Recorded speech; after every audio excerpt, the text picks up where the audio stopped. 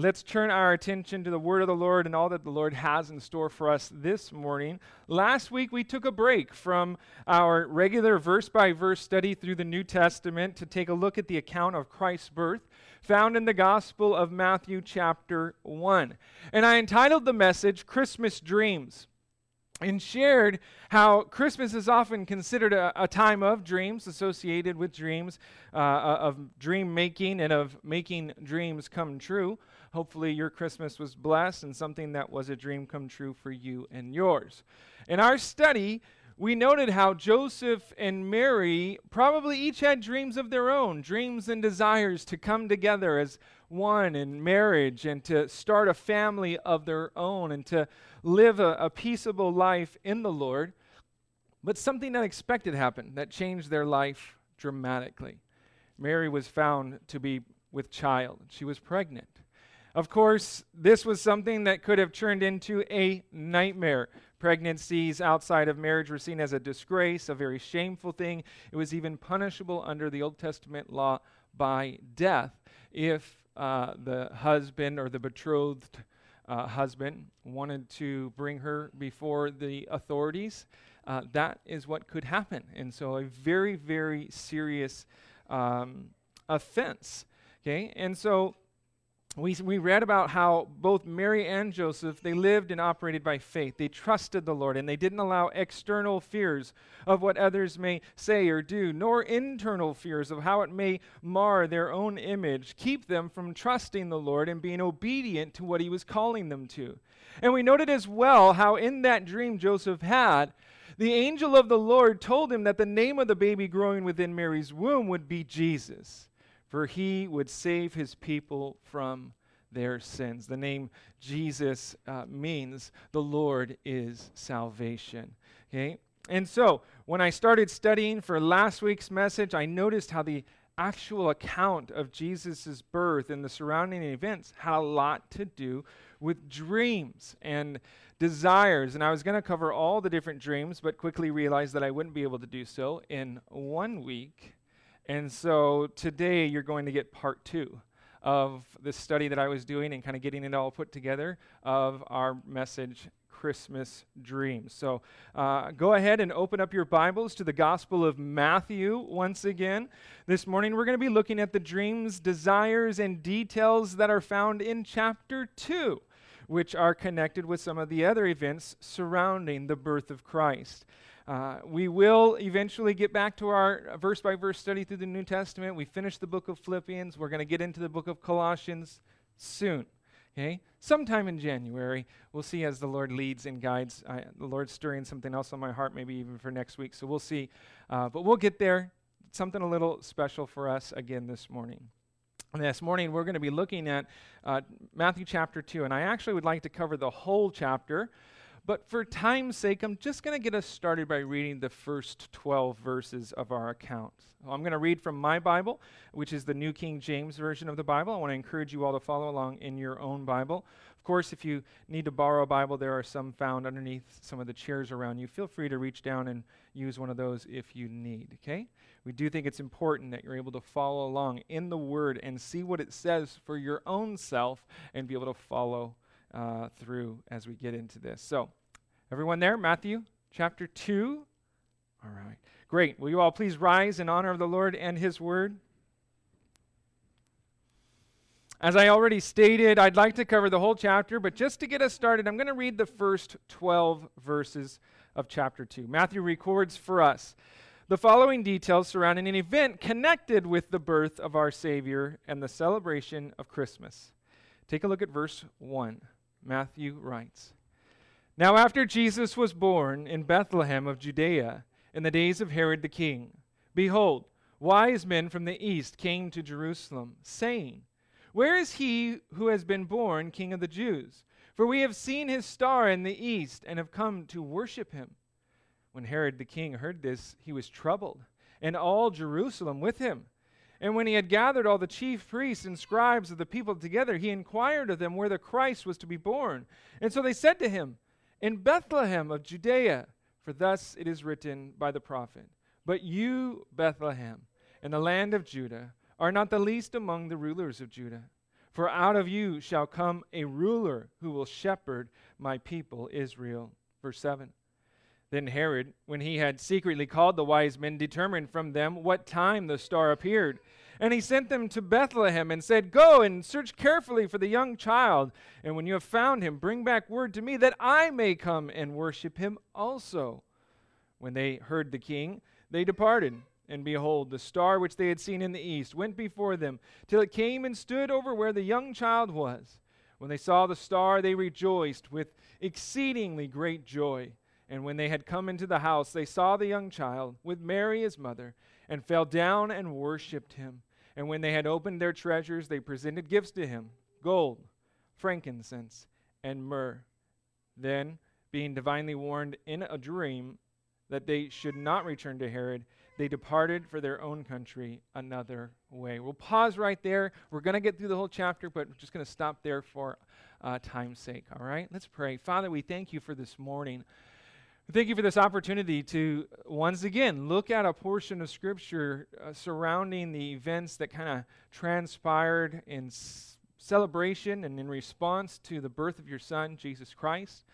Lord, as we continue to celebrate him every day, Lord, I pray that you would just stir in our hearts a fresh set of eyes to look upon this text and understand what you desire to say to us today.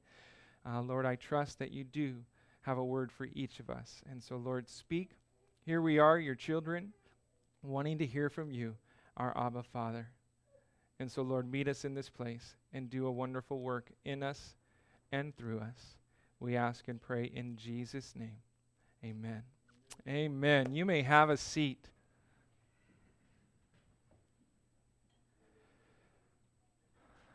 Our text this morning starts off with a few different important facts surrounding the birth of Jesus. Facts about location and timing.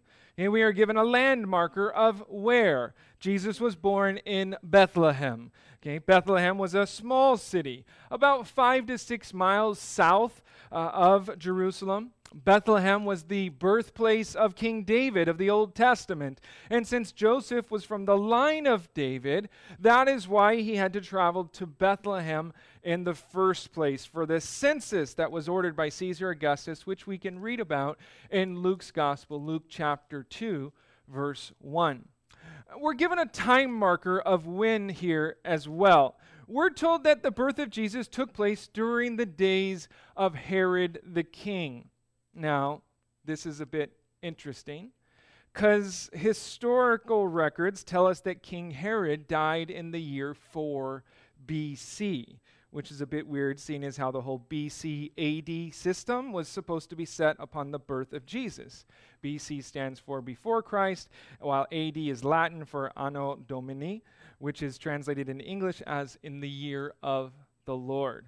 Dionysius, a 6th century monk, was the one who introduced the AD system, and he did his best to determine the birth year of Jesus Christ based upon the records that he had access to, and it would seem that perhaps he was a bit off on his calculations if the secular information pertaining to Herod's death are to be trusted.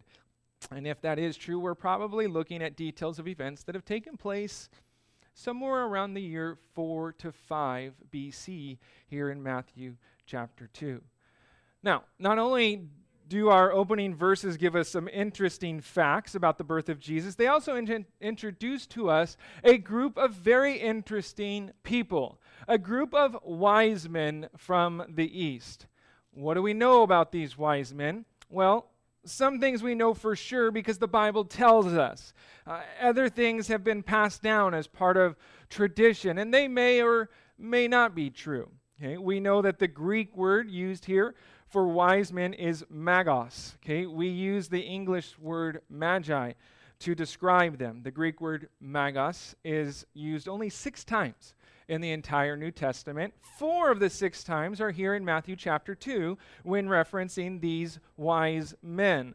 The other 2 times this word is used is found in the book of Acts chapter 13 when describing a false prophet, but there the word is translated as the English word sorcerer. And so wise men, sorcerer, same Greek word. The Septuagint okay, which is a really fancy word for the Old Testament written in Greek, okay? The Old Testament written in Greek, it connects this word to the wise men of Babylon that are spoken of by the prophet Daniel. These wise men of Babylon were associated with astrologers and sorcerers and magicians and those capable of interpreting dreams. We are told that these wise men were from the east. Okay, where in the east? Well, that's debatable. Anything that was east of Israel is possible. Tradition says that the wise men were from the Orient. However, if you really consider it, this doesn't help, since Orient really just means east. Okay, we kind of translate the idea of something being Oriental as maybe Asian, but that's not really what the word actually means. Orient just means east, so were they from the Far East, the Near East, the Middle East? We don't know. They were just east of Israel. That's what we know for sure, okay? We note here in our text that these wise men knew about a coming king for the Jews, a Messiah. Okay, the title King of the Jews was a very clear reference to the Messiah. Herod's response, that we'll note later, is proof that this is so.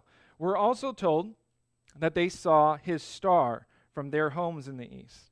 Now, the fact that they were looking up at the stars, it supports the idea that perhaps these men have been or were astronomers or astrologers, stargazers of some kind. And something in the stars, we don't know what, there again are traditions and stories out there, okay? But something in the stars, as they watched them and mapped them out, indicated to them that a particular star was the king's star. Now, there was a prophecy mentioned by Balaam back in Numbers chapter 24, verse 17, that connects the coming of the Messiah to a star. It reads, I see him, but not now. I behold him, but not near.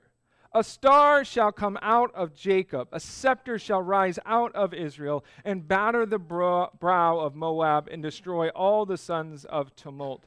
This star that will come out of Jacob is a reference to David and his seed that will come after him, the Messiah.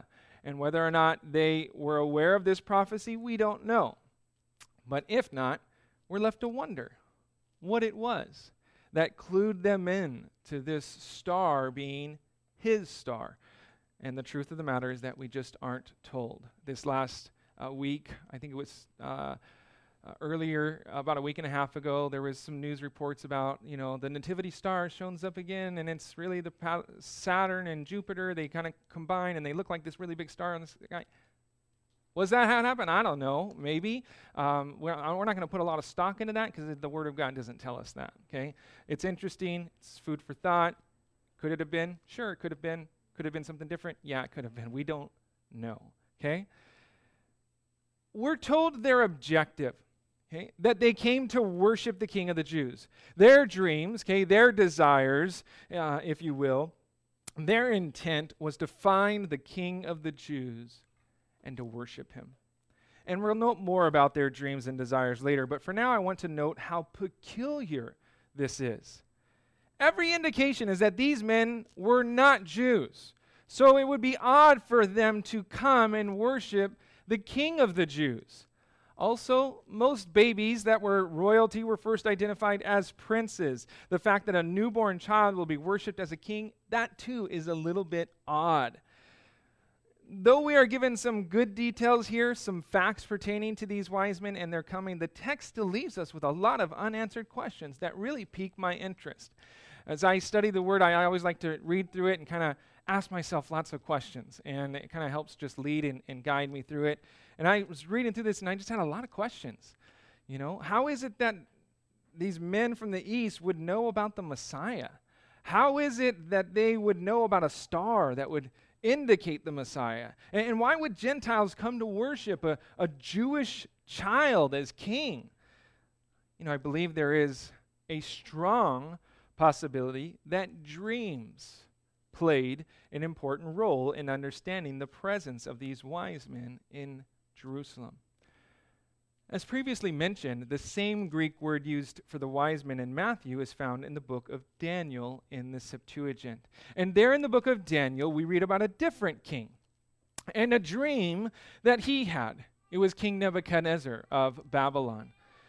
He had a dream that was very troubling to him. He called in the magicians, the astrologers, the sorcerers, and the Chaldeans to tell him his dream and its interpretation. And the Chaldeans asked Nebuchadnezzar to tell them the dream, and then they would then tell him the interpretation.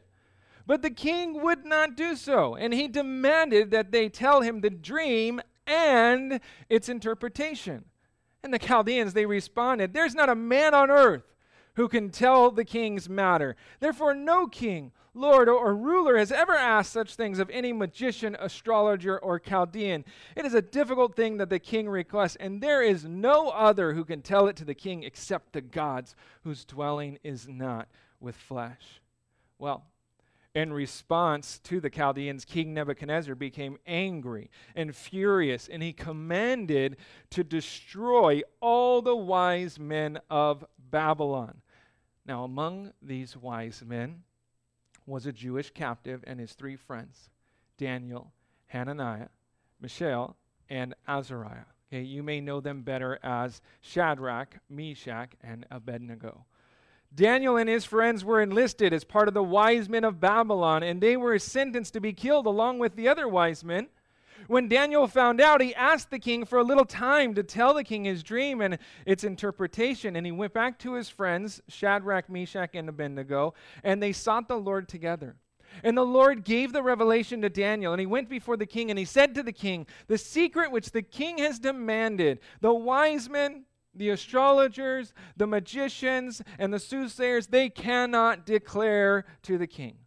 But there is a God in heaven who reveals secrets, and he has made known to King Nebuchadnezzar that what will be in the latter days." And then Daniel goes on to tell King Nebuchadnezzar all the details of his dream and its interpretation. And when it was all said and done, King Nebuchadnezzar, he fell on his face, prostrate before Daniel, and he declared, "Truly, your God is the God of gods, the Lord of kings, and a revealer of secrets, since he could reveal this secret." And the king then promoted Daniel and gave him many great gifts. And he made him ruler over the whole province of Babylon and chief administrator over all the wise men of Babylon. And Daniel would have been seen as a hero to all the wise men of Babylon for saving their life from the death sentence pronounced upon them by King Nebuchadnezzar. And as a hero and as a chief administrator over all the wise men, it's not hard to believe that Daniel may have had a considerable amount of influence over them.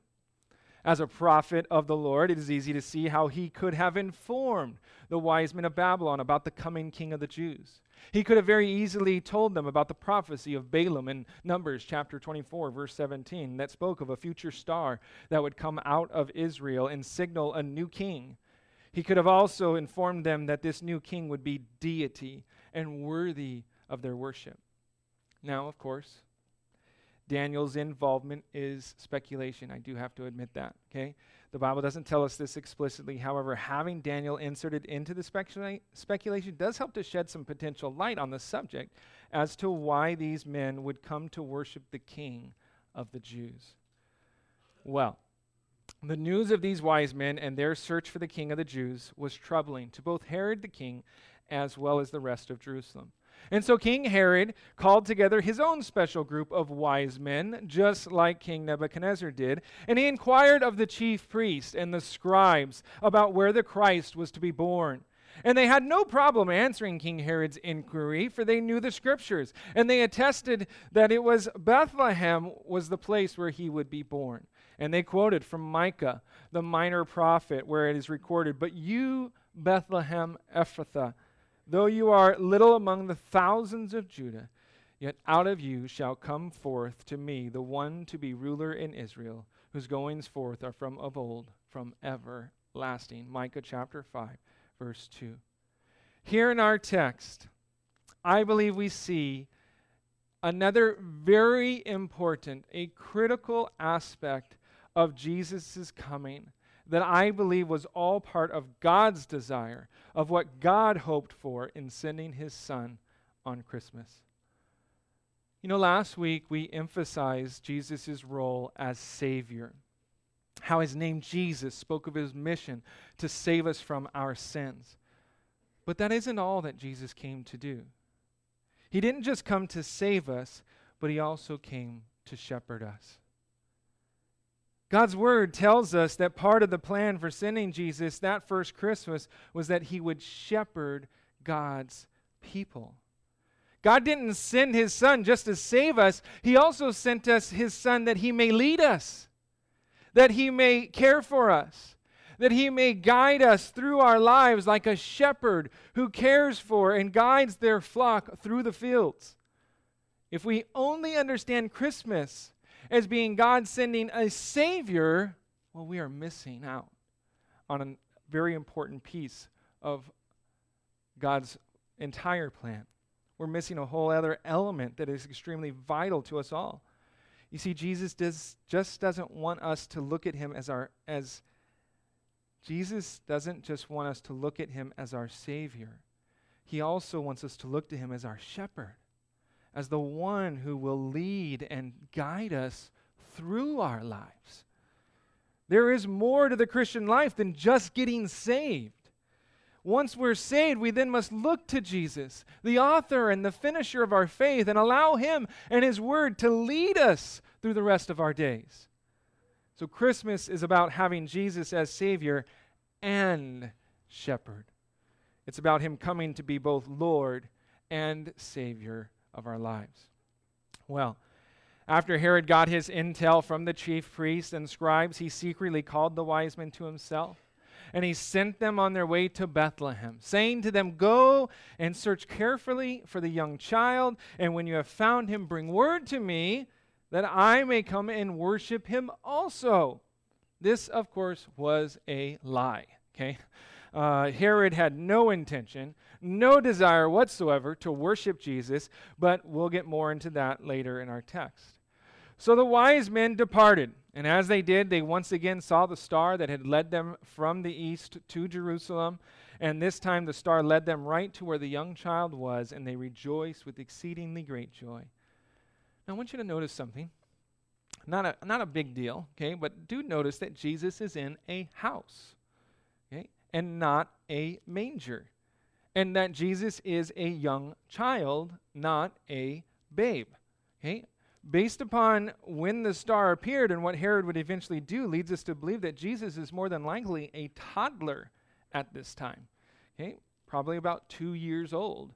And so I bring this up so that you'll all know better than to put your wise men next to baby Jesus in your nativity scene, okay? It's just not biblical, okay? So don't do it. If you're going to have the wise men, have them on the other side of the house. If you really want to be biblical, east, okay, of wherever they're at, okay? Then that is a good nativity scene, okay? And you're not misleading anybody or making any mistakes, okay? The wise men weren't there with the shepherds and the babe in the manger, okay? Just so you know. When the wise men entered the house, we read that they fell down and they worshiped Jesus. They humbled themselves and they fell before a child in worship. And what a great example they are to us in their humility and in their worship. As our shepherd and leader, God wants us to humble ourselves before him, to submit ourselves and our lives to his leading and to his guiding. He wants us to come before him in worship and in adoration, not because he needs it, but because we need it. We need to understand our complete dependence upon him, our need for him to be our Lord. You see, if we didn't worship Jesus, we would worship something else, something not worthy of our affection, something not worthy of our adoration, something that would leave us empty and unfulfilled. God wants us to come to him and worship because he alone can satisfy our need. He alone is worthy of our worship and our submission. The dreams of these wise men came true that night when they finally found the King of the Jews, and they fell to the ground in worship. And to me, I think it's just a beautiful picture of what Christmas is also about. Christmas is about worshiping Jesus as Lord, okay, as the ruler of our lives, as the shepherd. It's about coming before him humbly and with awe and with reverence and with adoration. As they worshiped Jesus, they opened up their treasures and they presented gifts to him of gold, frankincense, and myrrh. These gifts were worthy of a king, and they would be used for fulfilling God's purposes and plans for Joseph and Mary. As we'll see later in our text, Joseph and Mary are going to be forced to move. It's very probable that the gifts these wise men provided the means necessary for such a trip. This Christmas season, I think something for us to consider and to ponder is, what gifts do we have to offer to the Lord? What treasures do we have? What talents, what gifts and abilities can you offer to Jesus as an act of worship and surrender to his lordship? Just as God would use the gifts brought by the wise men to accomplish his will for Joseph and Mary and the child Jesus, so too the Lord can use the gifts that you bring to him to accomplish his will in your life and in the lives of those around you. This section, it closes with the wise men being divinely warned in a dream not to return to Herod, and they departed for their own country another way. After their dreams and desires of finding the King of the Jews and worshiping him were fulfilled, the Lord came to them in an actual dream, and he warned them not to go back to Herod, and they went home a different way, fulfilled and satisfied and in awe of what they had found in Jesus. Well, let's turn our attention to the next section of this morning's text as we read about yet another dream. Read with me verses 13 through 15. It says, "Now when they had departed, behold, an angel of the Lord appeared to Joseph in a dream, saying, 'Arise, take the young child and his mother, flee to Egypt, and stay there until I bring you word, for Herod will seek the young child to destroy him.' When he arose, he took the young child and his mother by night and departed for Egypt, and was there until the death of Herod, that it might be fulfilled which was spoken by the Lord through the prophet, saying, 'Out of Egypt I called my son.'" After the wise men left, Joseph had yet another dream, where an angel of the Lord appeared to him, telling him to take the child Jesus, along with Mary, his wife, and flee to Egypt. For the Lord knew that Herod would come after the child to try and destroy him. Now, this is interesting to me. Joseph and Mary, they have been obedient to the Lord thus far. They've been asked to trust the Lord and his plan, and have done so by faith. And yet, here we see that even though they were being obedient, even though they were submitted to the Lord and they were trusting in him, they still faced hardship. They still faced difficulties. They still faced danger in their walk with the Lord. You know, some people have the wrong idea of what it means to walk with the Lord and to yield to his lordship. Some people are given the erroneous idea that somehow living a life of faith and coming to faith in Jesus Christ is meant to be some sort of pass in life. Like, now that I'm a Christian, everything's just going to be easy and great and wonderful, and I'll never have another problem in my life, you know? Come to Jesus. He'll make your life better. But that's not what the Scriptures teach us, okay?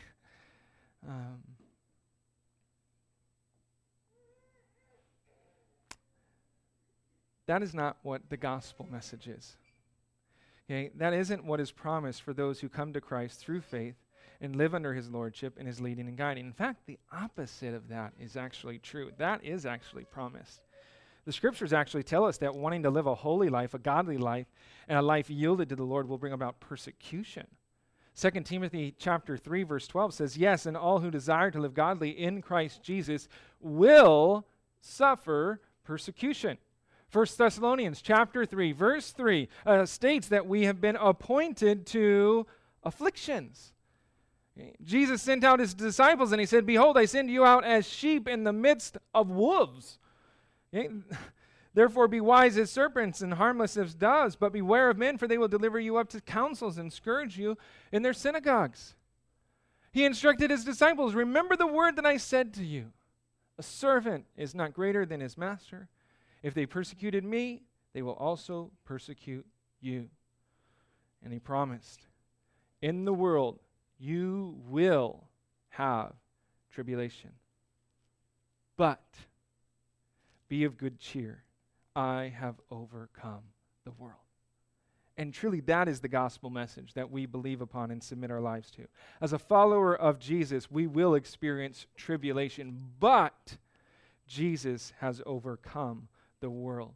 We're no longer living for the world and the things of this world. We are living for heaven. Jesus overcame the world. He died upon the cross of Calvary, was buried in a tomb, but 3 days later he rose from the grave, defeating sin, death, and all that this world could throw at him. He overcame, and with him as our lead, with him as our shepherd, we can trust him to lead us out of harm's way, out of the traps and snares and dangers that this world wants to set for us. Will it always be easy? No. Will we face difficulties, trials, tribulations, and persecutions for our faith in Jesus? Yes. Okay. But he has overcome them all, and he can lead us through it all. Psalm 23 attests, "The Lord is my shepherd, I shall not want. Yea, though I walk through the valley of the shadow of death, I will fear no evil, for you are with me, your rod and your staff, they comfort me." Through this dream of Joseph's, we see the guiding, shepherding heart of the Lord, leading them through the valley of the shadow of death. He knew of the danger that was ahead, and he led them to a place of safety, a place where they could escape the wrath of Herod. And living a life of faith in the Lord is about letting him lead us through the dangers of this world and trusting him to get us through safely to the other side, ultimately to heaven. Now, in response to the dream and in continued obedience to the Lord, Joseph arose, took the child and his mother by night, departed for Egypt, and they waited there until the death of Herod. We also see here that this dream is something that God used to fulfill his own prophetic word of how his son would be called out of Egypt. Take a look at what happens next in our text. Read verses 16 through 18. There it says, "Then Herod, when he saw that he was deceived by the wise men, was exceedingly angry, and he sent forth and put to death all the male children who were in Bethlehem and all its districts from 2 years old and under, according to the time which he had determined from the wise men. Then was fulfilled what was spoken by Jeremiah the prophet, saying, a voice was heard in Ramah, lamentation, weeping, and great mourning. Rachel weeping for her children, refusing to be comforted because they are no more." When Herod discovered that the wise men were not coming back to him, he was outraged, exceedingly angry, our text tells us.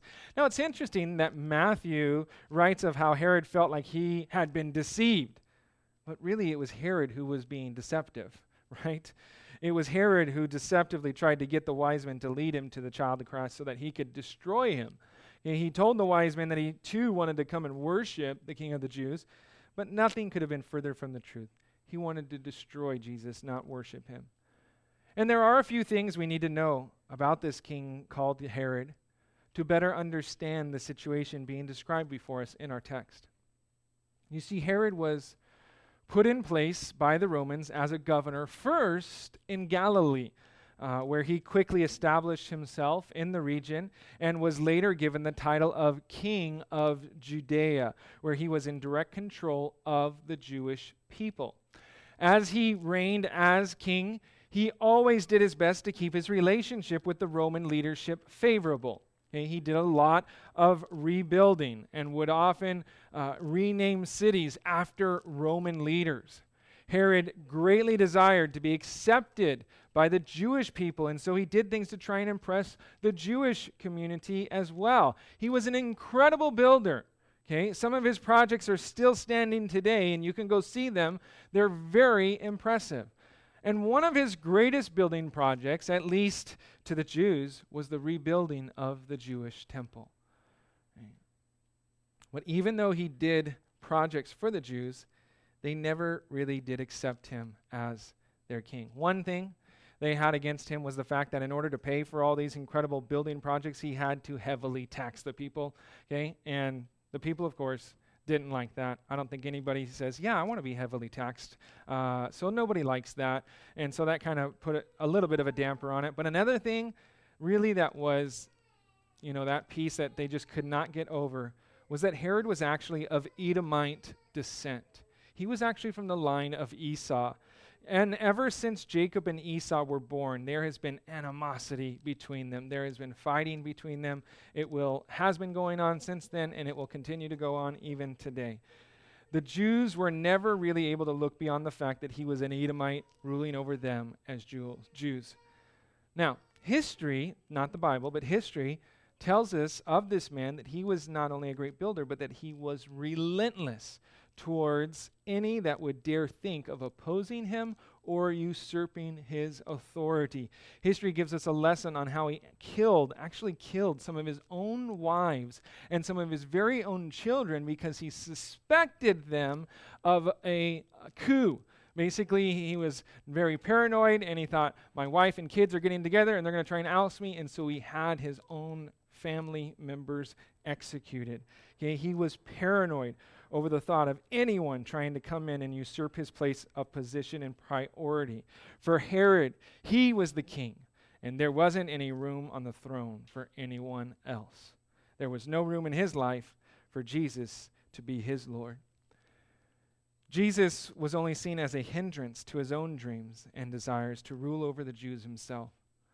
And Herod pictures for us all those who see themselves as kings of their own life, of those who are the captains of their own ships, of those who have no room for others to lead and guide them. These kinds of people will not yield. They will not submit. They alone sit upon the throne of their hearts, and anyone that dares to remove them from that throne is seen as a threat and as an opposition. Herod's own dreams and desires of being king over the Jews would not allow Herod to yield to the Lord. They kept him from responding in an appropriate way and led him to do an outrageously horrible, horrible thing, sending people into Bethlehem and ordering the destruction of all male children who were 2 years of age and under. Listen, don't let your own dreams, don't let your own desires keep you from yielding to the Lord and submitting your life to him. Okay? I guarantee you, I guarantee you that what he has planned for you will be infinitely better than any of your dreams and aspirations. You know why I know that? Because heaven is eternal. And life here is temporal. It's short-lived. Don't live for the fleeting pleasures and riches of this world, but instead live for the fulfilling and satisfying and blessed life of heaven. Surrender all your hopes and dreams to the Lord and watch him do amazing and miraculous things. Well, let's take a look at the final verses of the chapter as we note two more dreams that came to Joseph. Okay, follow along in verses 19 through 23. It says, Now when Herod was dead, behold, an angel of the Lord appeared in a dream to Joseph in Egypt, saying, Arise, take the young child and his mother, and go to the land of Israel, for those who sought the young child's life are dead. Then he arose, took the young child and his mother, and came into the land of Israel. But when he had heard that Archelaus was reigning over Judea instead of his father Herod, he was afraid to go there, and being warned by God in a dream, he turned aside into the region of Galilee. And he came and dwelt in a city called Nazareth, that it might be fulfilled, which is spoken by the prophets, He shall be called a Nazarene. When Herod died, an angel of the Lord once again appeared in a dream to Joseph, and this time instructed Joseph to return to Israel, for the immediate threat of King Herod had passed. He had died, and it was time for them to go back to Israel. And once again, we see that Joseph was obedient. Okay, he arose, he took the young child, Jesus, along with his mother, and he returned to Israel. But upon arriving in Israel, Joseph was alarmed to discover that Herod's son, Archelaus, was reigning over Judea, and he was afraid to enter into that land. No doubt, Herod had told his son Archelaus about the threat to his throne, the king of the Jews. Archelaus would certainly do whatever he could do to remain in power as well. So what was Joseph to do? God told him to go back to Israel, but there's still a descendant of King Herod upon the throne over Judea. What was he to do? And that's when we see that once again Joseph was visited by God in yet another dream.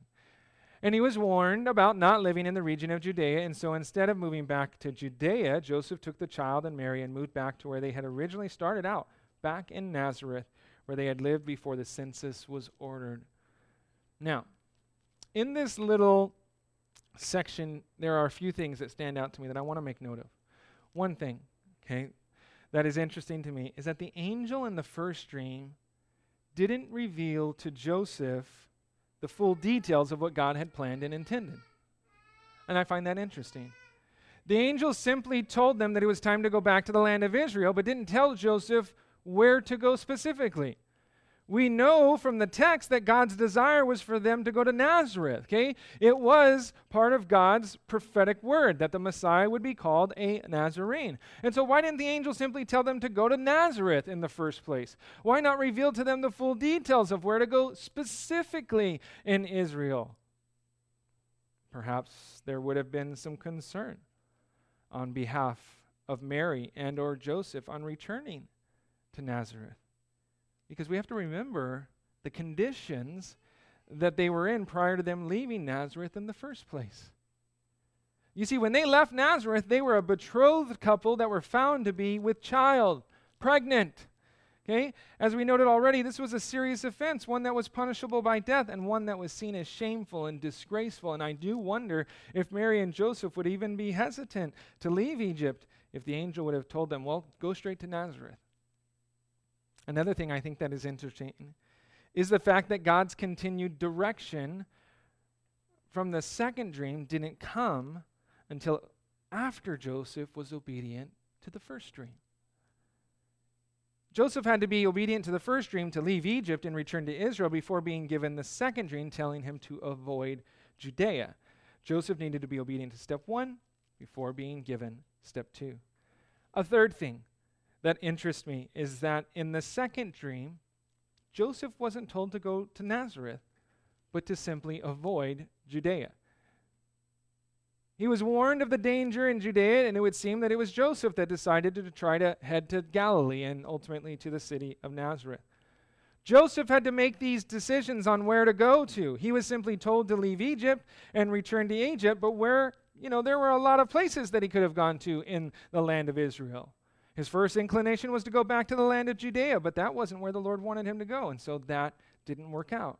His next inclination was to go to Nazareth, which is where the Lord wanted him to go from the beginning. I bring these up because I think there are a lot of parallels for us to consider in our own life as we yield and surrender our lives to Jesus. You see, the life that we live is a life of faith. We live by taking steps of faith, by trusting the Lord, by moving as we feel like He's leading and guiding. We take steps of faith, not knowing all the details of what God's going to do and where God's plan will ultimately lead. Okay? We take steps of faith, not knowing what God will ask of us next. We're asked to simply be obedient to one step before being given the next step. We take steps of faith as we best discern the Lord's leading. And we may take steps of faith that the Lord isn't in. And listen, that is okay. Okay? We trust Him to course correct for us when we do so. God isn't looking for perfection in our steps of faith. Okay? He's looking for action. He's looking for us to be willing to actually take a step. Okay? We will sometimes get it wrong when we step out. And that is okay. Brothers and sisters, that's all right. That's part of living a life of faith. We feel like, I think God's telling us to do this. And we pursue something, we go, and then we realize, God is not in this. This was not it. God doesn't look at us and say, like, oh, you big dummy, why'd you do that? Okay? No, He's like, okay, yeah, just keep on taking these steps of faith. And He's drawing us closer and closer to Himself.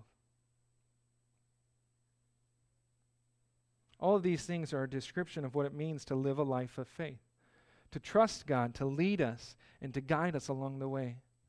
I know that for me, in my walk with the Lord, I can relate to these things, and I hope that you can as well. I had no idea whatsoever that taking a step of faith to move to Japan would ultimately lead me to the place that I am today. God didn't give me all the details either, okay? And I'm glad that He didn't, because I probably never would have left in the first place. Just being honest, okay? I thought I was going to Okinawa to help out a friend who was in need of someone to faithfully serve in simple, practical ministries. I had no idea that God would one day call me to be a senior pastor of a church in mainland Japan. That was never my intent or desire. I just wanted to serve the Lord faithfully and be a behind-the-scenes kind of guy. And if I would have known this is what God was going to do, I probably never would have left the States in the first place. And so that's why God just said, I'm just gonna get you here, and then I'll get you to the next place, and then the next place, and then all of a sudden it's like, how did I get here, Lord? And God's leading and guiding. As I took steps of faith and followed the Lord, He opened the doors for more and more ministry opportunities. As I was faithful to take one step, then God would then reveal to me what was the next step. And there were times, I'll tell you, more often than what I probably would like to admit to, I took some missteps along the way. But God didn't give up on me, and He continued to draw me and to lead me to where I am today. Okay, and I'm going to continue to try and operate by taking steps of faith, and I'm going to continue to probably blow it from time to time, and God's going to continue to be gracious and to lead and to guide. I don't know what God has next. I don't know what God's going to do in this coming year. But one thing I do know is that I can trust God to lead and guide the way. And that is something that's true for each and every one of us. Jesus declares to us that He is the good shepherd. And His promise is, or He proclaims, I know my sheep and am known by my own. Jesus further declared, He who enters by the door is the shepherd of the sheep. To him the doorkeeper opens, and the sheep hear his voice, and he calls his own sheep by name and leads them out. And when he brings out his own sheep, he goes before them, and the sheep follow him, for they know his voice. In this life of faith, Jesus goes before us as our good shepherd. He leads us and He guides us. He leads us through the shadow of the valley of death, through the dangerous areas, and He sees us through to the other side. He leads us from one place to the next. Listen, the sheep, they don't worry about whether or not the shepherd knows what he's doing. They simply trust Him to lead them to the place they need to be. They have learned to recognize the voice of the shepherd and His calling. They've learned that the following His voice always leads them to the place they need to be. May our lives be a demonstration of what it looks like to allow Jesus to be the shepherd of our lives, to be the one we submit to, the one we yield to, the one we worship and adore, the one we trust to lead us and to guide us throughout life's journeys. These Christmas dreams, they teach us that not only is Christmas about Jesus being our Savior, which is awesome and that's wonderful and that's glorious, but it is also about Jesus being with us as our shepherd, as our leader, as the one who goes before us, the one we are yielded to and submitted to for the rest of our days. Amen? Amen. Let's pray. Father, we thank You for Your word. We thank You, Lord, that You are Jesus. You are both Lord and Savior. You're not just Savior, and then just save us, and then we do whatever we want, try and figure out life on our own, Lord. You're not just Savior, you're not just Lord, kind of mandating things to us, Lord. You are our Lord and Savior. You've saved us from the penalty of our sins, Lord. We thank You for that. We thank You for coming and being born as a babe, as we celebrate that in Christmas. And Christmas is totally about You as Savior, Lord, but it's also about You as shepherd, as the one who would lead us and guide us through this life. You just don't want us to get saved, Lord. You want us to follow after You all the days that we have here on this earth and for all the rest of eternity in heaven. And so, Lord, I pray that we all would know You in those ways, that we would know You both as Lord and as Savior, that You would lead us and guide us, that You would save us from the penalty of our sins. We ask and pray this all in Jesus' name. Amen.